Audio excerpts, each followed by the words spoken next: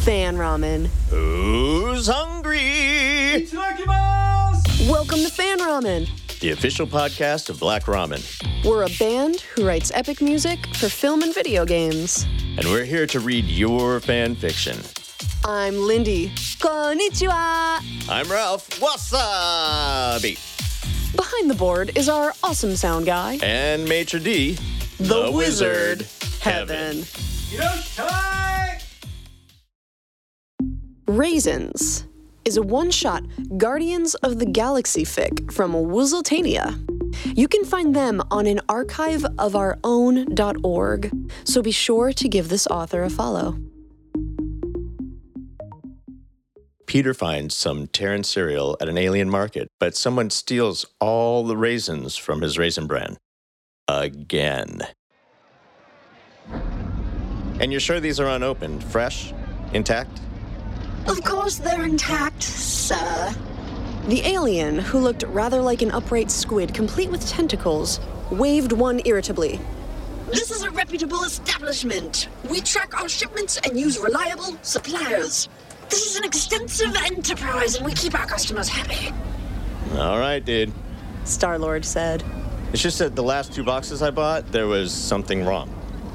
He reached out for the purple box inside the open stasis cube. Sir, the Ascavarian held up a tentacle. No touching unless you purchase. You will put your smell on it. It was Peter's turn to gesture irritably. Fine. 600 units. The price is 1,000, sir. The Ascavarian puffed herself up in outrage. Stasis boxes are not cheap. Paying others to covertly go to a primitive world and retrieve these goods is also not cheap. Come on, who's gonna buy it besides me? Peter waved the assortment of Earth goods.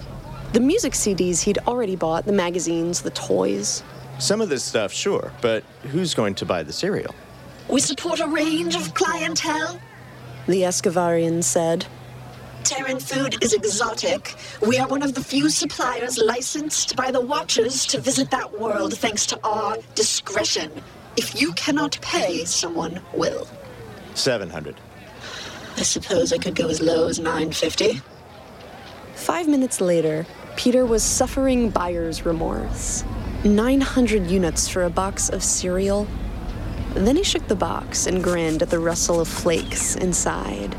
It'd been so long. He still remembered the taste. It hadn't been his favorite. He preferred the one with the little marshmallows, but when his mother ate cereal, it was this one. Successful shopping trip? Oh. Peter jumped. Gamora had a way of materializing next to him. She had a shopping bag that rattled as she walked, but somehow it didn't do that until he knew she was there. Oh, you know. Peter gestured at the market. I love these little spaceports. People from all sorts of worlds are here selling their stuff. There's no telling what you'll find. I know. Gamora shook the bag, which clinked in a manner that sounded a lot like little guns banging into each other.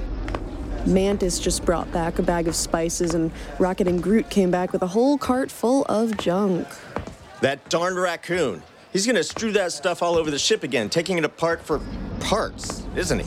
Maybe, Gamora said with a smile. She kicked a chunk of unidentifiable metal junk off the ramp as they reached the ship. He said, "It's cheap and I can use it." It's cheaper than buying new parts, I'll give him that. And if he wants to do work scrapping all that junk, also, fine. I just wish he'd sweep up afterwards. If I step on one more screw. Peter cursed as he tripped halfway up the ramp.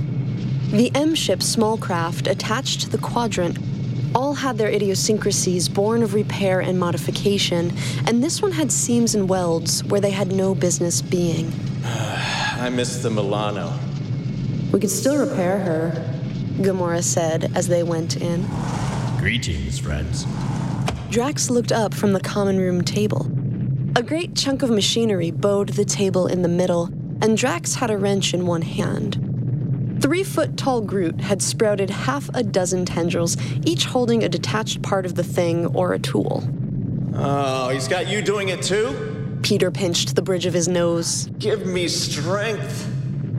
Set you beat! A voice emerged from inside the chunk of machinery, and Star-Lord spotted the tip of a ringed tail poking from a hole in the side. Hand me a cutter, will you?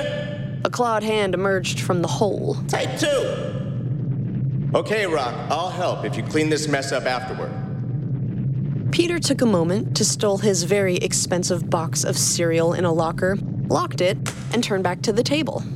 Deal?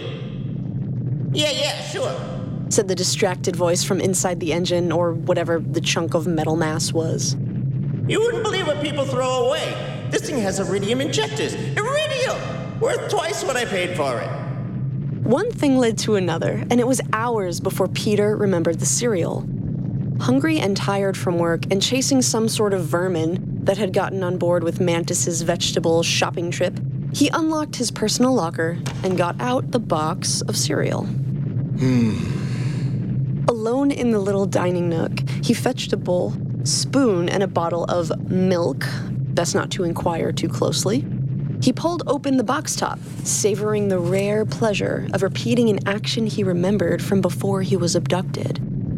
Inside was a sealed plastic bag, and inside that, the Raisin Bran. A terrible suspicion snuck up on Star-Lord as he pulled the top of the bag open. Surely not this one too. But he couldn't see any raisins, just flakes. Damn it!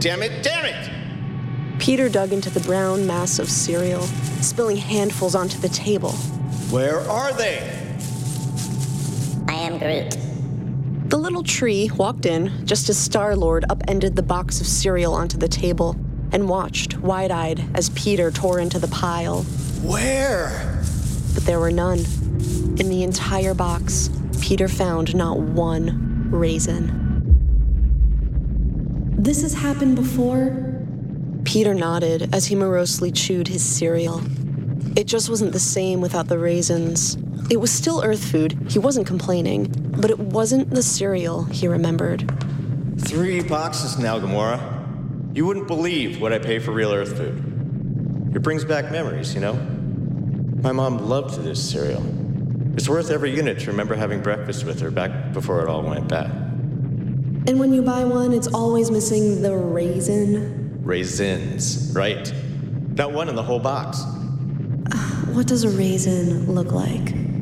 Sort of look. He spun the box around. The smiling sun, the bowl, the zoomed-in view of the raisins, milk and flakes. But they aren't this big. They're about as big as your fingernail and taste like... He shrugged. Raisins. I'd remember what they taste like if I ever got one. He poked his spoon into the cereal in disappointment. I'll be right back, Peter. Gamora disappeared down the hall, presumably headed to her closet-sized cabin. She came back a moment later. I found this in the hall, and I threw it in the trash bin. I thought it was a dropping from some vermin. Luckily, no one hit Cycle yet. She put one perfect, sugar-dusted raisin on the table. That's it! That's a raisin! Peter snatched it up, and the only reason it didn't go into his mouth was Gamora grabbing his wrist, quick as a flash. Hey! I just want to remember what it tastes like. Fine. It's been on the floor, though. She sat down across from him and didn't change expression as he chewed the raisin. She'd seen much worse things. Let me see the bag. Still savoring the taste of one lonely raisin, Peter slid the empty bag across the table. The bulk of the cereal was spread out between them. Gamora looked at the bag, tilted her head, and then ran her fingers along the seams.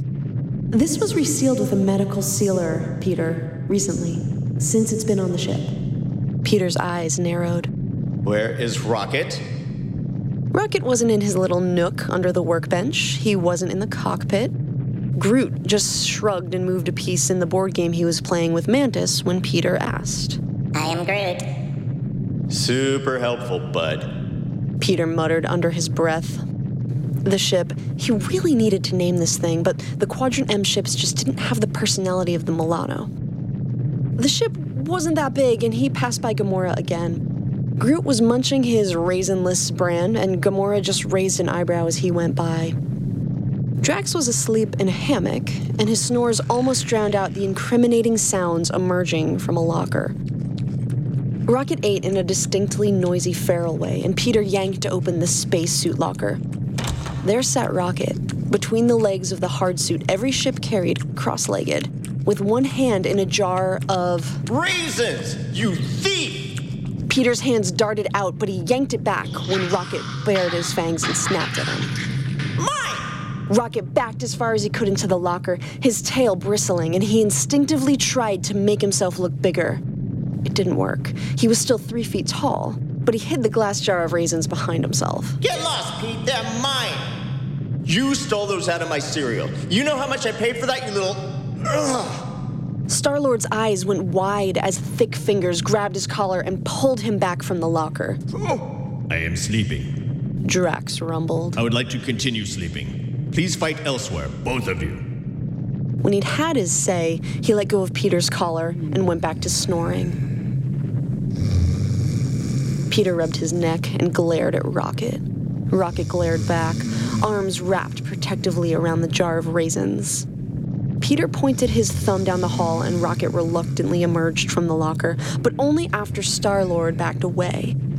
Gamora shot them a look as they went by in the hallway, but Groot barely looked up from his game.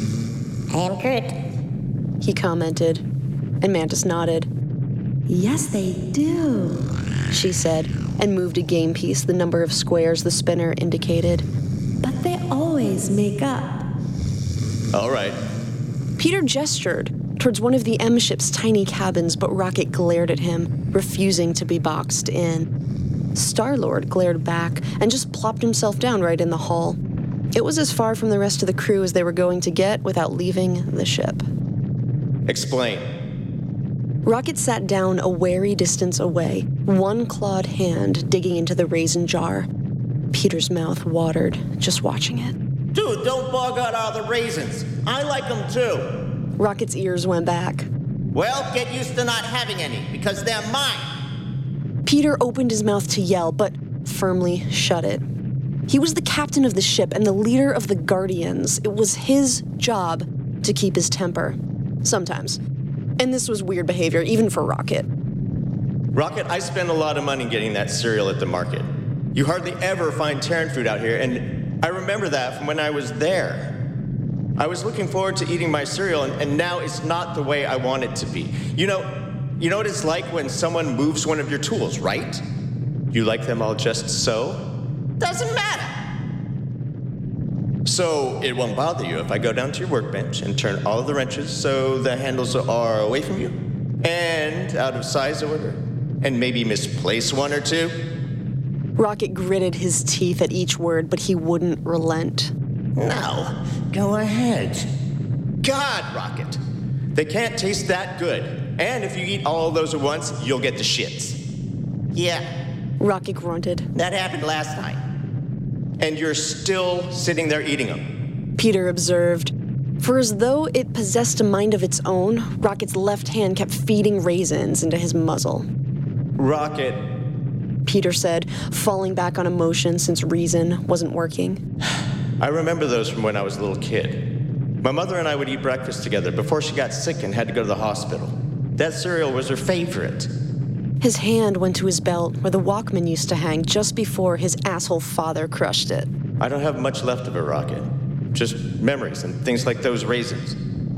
Rocket muttered something as his ears sank. In a few seconds, he went from combative to sad, and his whiskers drooped. What was that, Rocket? It's all I got, too, Pete. He studied another raisin, gripped between his claws, but didn't eat it. I don't remember much of her. Just warm fur and safety. But I remember when she was good, they give her a treat. Before they killed her, I mean. And when I smelled these, it's the same smell. It's what they gave her. Sometimes, even when she was hungry, she would give them to me instead of eating them. That's why I took them, Pete. Because when I eat them, just for a second, I remember my mom. He met Rocket's gaze from 10 feet away, and each nodded. Share? Share. Rocket said, And this time he didn't retreat as Peter sidled up. And there they sat, side by side, eating one at a time, making the raisins last.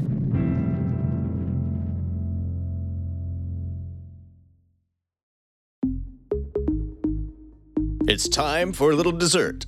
We're gonna drizzle some drabble on ya. If you don't know what drabble is, it's mochi-sized stories.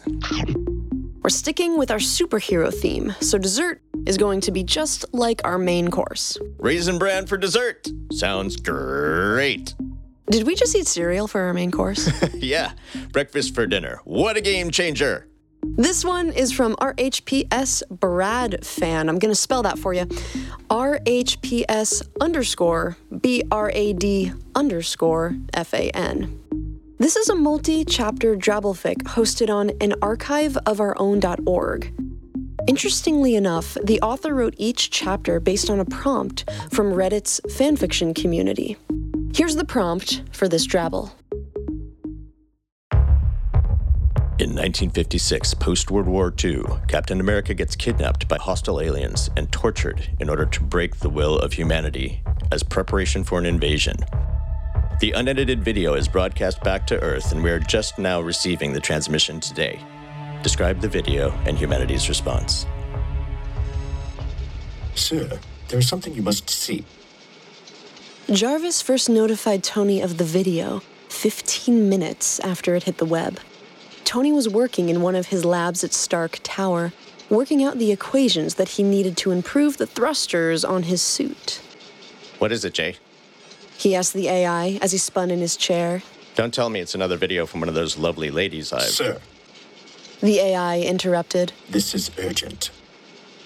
The robotic voice sounded almost pleading as he spoke. He brought up a holographic screen and began to play the video. The screen was black, and then suddenly very bright. When the picture came into focus, there was a familiar glint of red, white, and blue visible. Everything else was bright, too bright and metallic. What is your name? Someone off-screen growled to the blonde man who was on his knees, uniform tattered and blood already dribbling from the side of his mouth. Go to hell. The captain said angrily, not taking the bait. He hung his head down low to his chest, not wanting to be seen. A gloved hand roughly grabbed his blonde hair and pulled his head upwards to face the camera. Ship him!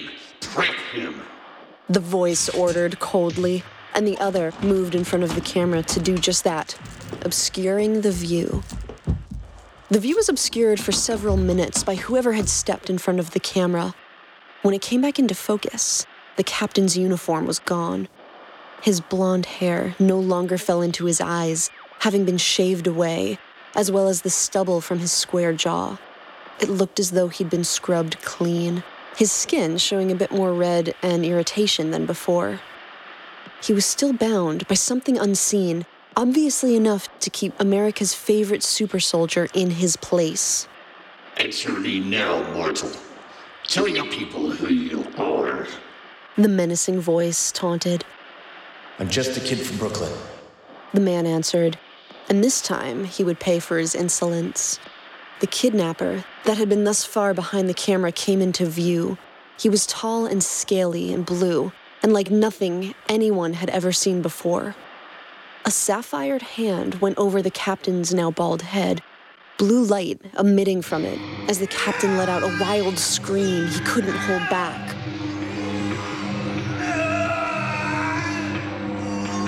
It looked almost as if he deflated, slumping over after the alien released his grip. Who are you? The blue creature sneered again. The captain was gasping for air, trying desperately to get as much of it into his lungs as he could. The pain had been like nothing he'd ever experienced before, and Steve Rogers had known much pain in his life. Captain Stephen G. Rogers. He breathed softly. Louder! Captain Stephen G. Rogers of the United States Army. Steve said, finally finding his breath. He looked up at the creature, his jaw set, and a rage bubbled behind his blue eyes. The creature smiled. Yellow, gnarled teeth, a stark contrast against its blue skin. Watch as your captain falls. The creature stated before moving in on Rogers again. He placed his blue hand on top of Steve's head, and Steve let out another primal scream, shaking against his restraints and the thing holding his head. His full cheeks sunk in on themselves and his muscles withdrew into themselves. Captain America was shrinking down, the effects of the serum and his life being sucked right from him. When the creature pulled the hand away, Steve was shivering and terrified, gasping for breath. His eyes were filled with unshed tears. He wasn't going to cry in front of these bastards, whoever or whatever they were. He was skinny, as skinny as he had been before the serum. We have taken the strength from Earth's mightiest hero. By the time you receive this message, it will already be too late. You will be conquered. He glanced over to the weakling on the ground. We will be certain your captain is still alive to see Earth fall. See you soon. The transmission cut to black, and Tony sat there, stunned. I'll be damned. This is impossible. Tony muttered. His father had looked for years and years for Captain America. The man had been lost to them nearly a decade after winning World War II. He had been presumed dead, but Howard Stark never gave up hope until the day he died. Tony was certain Howard would never have guessed this. Jay, analyze the video. Find out whatever the hell those things are and... There's no time, sir. Jarvis brought up another video feed, this one live and right outside the tower. Ominous black ships filled the skyline. Prepare the Mark 42. Tell Pepper to get to the panic room. Already done, sir. The AI assured him Iron Man wasn't letting humanity go down without a fight.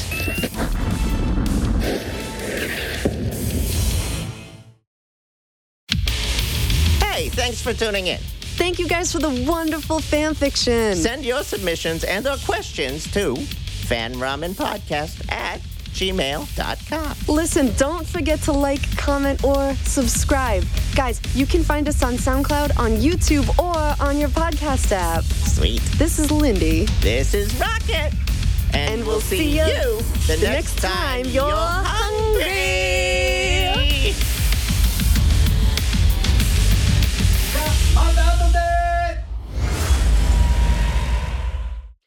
This podcast produced by Lindy Day and Ralph Avalon. Sound design and engineering by Kevin Villagestone. Music by Black Ramen. Recorded and mixed in the Black Ramen Studios.